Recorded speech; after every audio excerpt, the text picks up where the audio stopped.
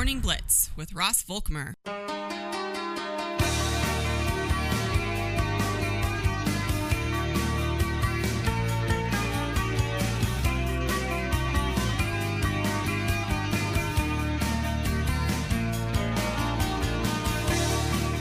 God, it's the perfect song for the perfect day. Friday, I'm in love. I am. It's the weekend. Glad everybody's still with us here on the Morning Blitz. It's 8:38 Central, 7:38 Mountain Time on this August the 25th. Once again, a hot day expected today, but not as hot as previous days. 92 still the high, but cooler temperatures are going to come through, it looks like, tomorrow for our listening region. And that's a great thing. You know, maybe I'll be able to sit out on the back patio. See, that's one of my favorite things to do is to sit out on my back patio with the fire pit and then watch, college football. That's what I love to do. It's great with a nice adult beverage. It's always a good time. And hopefully I get to do that here on Saturday. Hopefully Riley Gates could do something like that, too. He joins us now on the phone, our good friend from On3 Sports. Good morning. Morning. How are you? I'm great, man. We are just mere hours away from this college football season kicking off, and if you know me, I love my college football.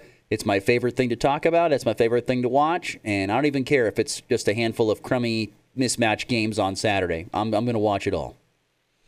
Yeah, I was a little like, I opened the slate and I was like, it's not great, but like if you don't think that I'm going to watch UTEP and Jacksonville State as like with a lot of interest and intrigue, like you're wrong. I'm going to be very excited about it, but it is great. It's not like it's going to be any barn burning exciting games, but we'll be watching college football, and then next week will just fly by because we'll just be waiting and counting down for the massive slate that's coming the following weekend. No, yeah. Next weekend, starting Thursday and rolling, it's Thursday, Friday, Saturday, heck, some into Monday as well. It's going to be great. It's like 5 straight days of college football. Yeah, it's a glorious time to be alive. One of my favorite weekends of the entire year. I can honestly, Riley, I could tell you at some point in time, I could look at this slate that's on Saturday, and I can tell you a reason why I would watch each and every game. I could give you a reason why on every single game. Oh yeah, for sure. I mean, why not? I mean, what else are you gonna do? Are you just gonna watch your Netflix shows again? Like, no. Sit down and watch USC spank San Jose State. Give me the over on that. By the way, give me the over. I think San Jose's gonna score some points. San Jose State's gonna score some points. 66.5 is not enough. I think they're gonna do anything and everything they can to get Caleb Williams' Heisman campaign off to a hot start. Yeah, they're gonna get that thing rolling pretty good. Of the games here, I mean, I know USC's playing. Navy Notre Dame's got to be the top game, if not that, probably Ohio San Diego State for this week 0. Yeah, the Vanderbilt game is not going to be like fun to watch because it's Vanderbilt and Hawaii, but like that game, it'll be interesting to see because it was expected to be a close one last year. And Vanderbilt just beat the brakes off of Hawaii. And so I'm kind of interested to see that one, just because it is a Power 5 team, and Hawaii is always it's just interesting to see what type of offense they always put together out there. The Ohio game is probably the most intriguing one, although you just never know with the Notre Dame game, like with military schools like that, just you don't know if they're going to be able to sneak up and make things interesting. And I think just the jet lag, the triple option could keep it a low-scoring game. And who knows, maybe we find ourselves in a little bit more of a barn burner than you would expect. Yeah, who knows? It'll be very intriguing. It's definitely a cool place to play a game. I remember watching the Nebraska-Northwestern game last year and seeing that debacle, but it was a cool setting. That's for at Aviva Stadium there in Dublin. You look at this week, you look at the week 0, and it's, I don't know, and with the way college football is, I feel like we've talked more about off-the-field things and then what's been going on the field for the last couple of weeks. Would you agree on that? For the most part, we've talked more about, whatever it wants to be, whether it's Michigan and Jim Harbaugh self-suspending himself or, whatever it may be. It's always feel like there's been way more storylines talking about things that really don't have to do with anything on the field. And I feel like it's just time that we need these games to try and correct that. Yeah, and I mean, look no further than, I mean, obviously the conference realignment is the one that really dominated headlines, but like, look no further than the two-time defending national champion Georgia Bulldogs, who are going for a three-peat, which would be iconic. And I feel like we've hardly talked about their quarterback situation. I feel like we've hardly talked about how they're going to replace guys like Nolan Smith on the edge. Like, it's all been about like, oh, another Georgia player got arrested, another Georgia scandal popped up here, and it's like, it's news, and like, especially like, don't get me wrong, it does great revenue numbers for my job, so like, it's definitely worth covering. But at the same time, it's kind of gets to the point where you're just like, I'm just over it. Like, I'm done hearing about what Pac-12 teams are going where. I'm done hearing about whether or not the ACC is going to add teams. Like, I just want to watch football, and I just want to like have arguments about who actually is good and who actually is contenders, and not like, hypothetically, if X, Y, and Z happens, could this team be a contender? I've been on this train for the last couple of years. I've said, I don't think we even need to have AP top 25 or coaches polls for the first couple weeks of the season. Let's just actually see what people. I know it gives us, the media, and other like that's something to talk about, and it gives us a starting point. But at the same time, I would just like for people to just sit and watch the games and not base it upon what you did last year. We know Georgia's a national champion. We know Michigan was really good a year ago. We know Ohio State's always been good. Once again, you've got a Georgia team, like you said, replacing a lot of pieces. Ohio State's still got a quarterback battle going on. Alabama's a top 4 team. They've got a question marks at quarterback and other spots. How do we know how these teams are really going to be until we actually see what they can do for a week or two? So I don't know. That's the way I've been for the last couple of years. I'm like, let's actually see what we can do. And if we did that, we might actually see a different mix of teams in the college football playoff from time to time, because we're not just anointing these other teams a great spot. And so it's at the 25 or unranked and maybe only has one loss or is unbeaten, can only get to the maybe the top 10 because they started in a bad spot to begin before the season began and there were games played.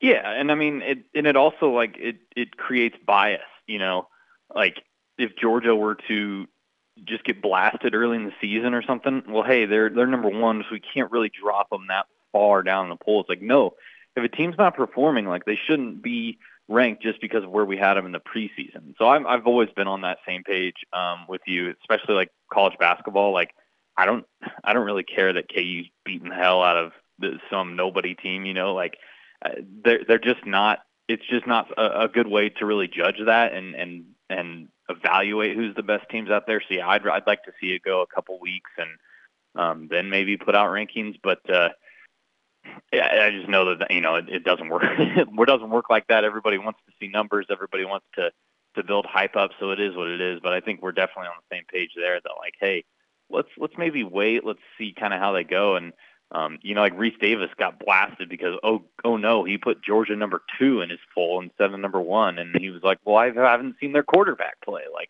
how can I rank a team number 1 if I don't know what they have at quarterback? So it's all just, numbers for argument's sake, really. Let Riley Gates, our guest on 3 Sports. Let's have some fun here. Give me your contenders. Give me 3 contenders that you feel good. Doesn't matter where they're ranked. 3 teams that you feel like they're going to have a great chance to make the college football playoff. 3 teams. Well, my number 1 is, I mean, it's not really bold necessarily, but I think it is kind of controversial a little bit, depending on who you talk to, is Alabama. Like, I really do think that Alabama is set for a really big year because, look, everybody's looking at it right now. They're like, oh, they don't have a quarterback. They don't have decided at the most important position. Okay, well, it's Nick Saban, so I'm going to trust that he kind of has an idea of what he wants to do with the most important position on the field. And we're not talking about anything else. We're not talking about the fact that J.C. Latham is a beast of a man on the offensive line. We're not talking about how good their defense is. Like, we've put so much focus on Alabama's quarterback situation that we're refusing to look at the rest of the team. So I really do think Alabama is going to come out of the SEC West. I think they're going to have a chance to win the SEC, and I think they'll be in the playoff for sure. After that, I think that I think Ohio State is probably going to win the Big Ten this year, just because I'm a big Michigan guy, but like, I just don't know if that necessarily Ohio State's going to lose 3 straight years to Michigan. Like, I think that's just going to build up over time. I think that's going to really kind of get them back into the mix. And, it starts to get a little bit tough to really make bold predictions. You could just go with Georgia, you go with Ohio State, et cetera, but I'm starting to drink the Notre Dame Kool-Aid a little bit. I really am. I like Sam Hartman. I think he's got the potential to really be a contender for possibly even the Heisman if he puts up some good numbers. And I think we'll get a decent idea tomorrow whether or not he's ready for to play quarterback at this level. But I think he's got a lot of talent. I think they have good offensive linemen, and their schedule's challenging. Don't get me wrong, but like if they win a couple of those big games, they're going to find their way into the mix.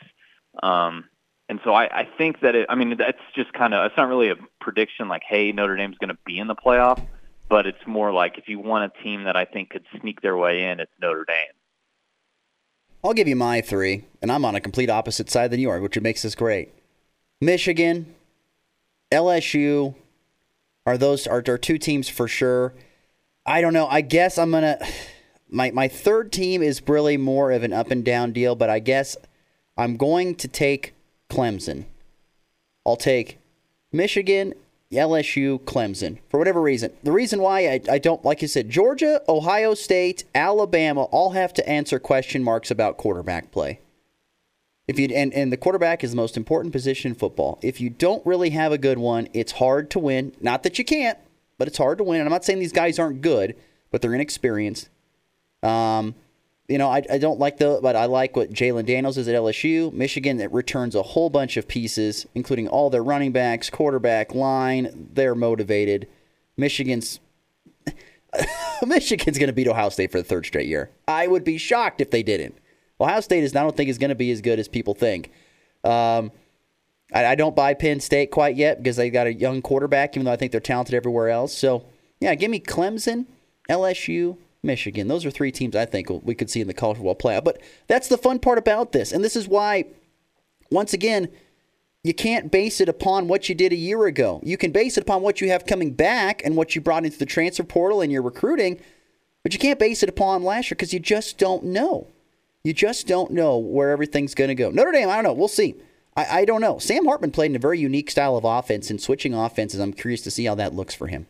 Because it was very unique, that long riding option offense that they did. He was highly successful in that. How does he look playing in a different offense? I'm intrigued to see that here on Saturday, actually. Yeah, for sure. And I want it on the record. I reserve the right to change my Ohio State-Michigan prediction as the season goes along because that game's really intriguing. And, Michigan could just end up being a unit. That's just kind of where my gut is now. But ask me again in 2 weeks, and it could be different. Remember on that rivalry, Riley, that on that rivalry, it kind of goes in about a 5 to 6, 7 year span where one team wins for that amount of time, and then it flips around, and then the other team wins for that amount of time. It's always something to keep in mind with that rivalry. Mm-hmm. Honestly, what I really like that Clemson prediction by you, and I almost said Clemson when you asked me. Here's what I'm going to say about Clemson is. Like, I'm a Cade Klubnik believer, but, I just need to see him in that role, like for longer.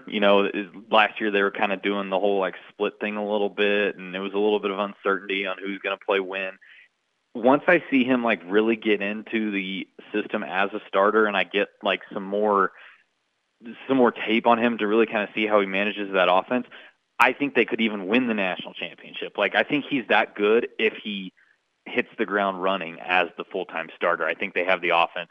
I don't know about their defense. I just honestly don't know enough about it to really know what I should be looking for, but I think that's what these first few weeks will kind of help me figure out.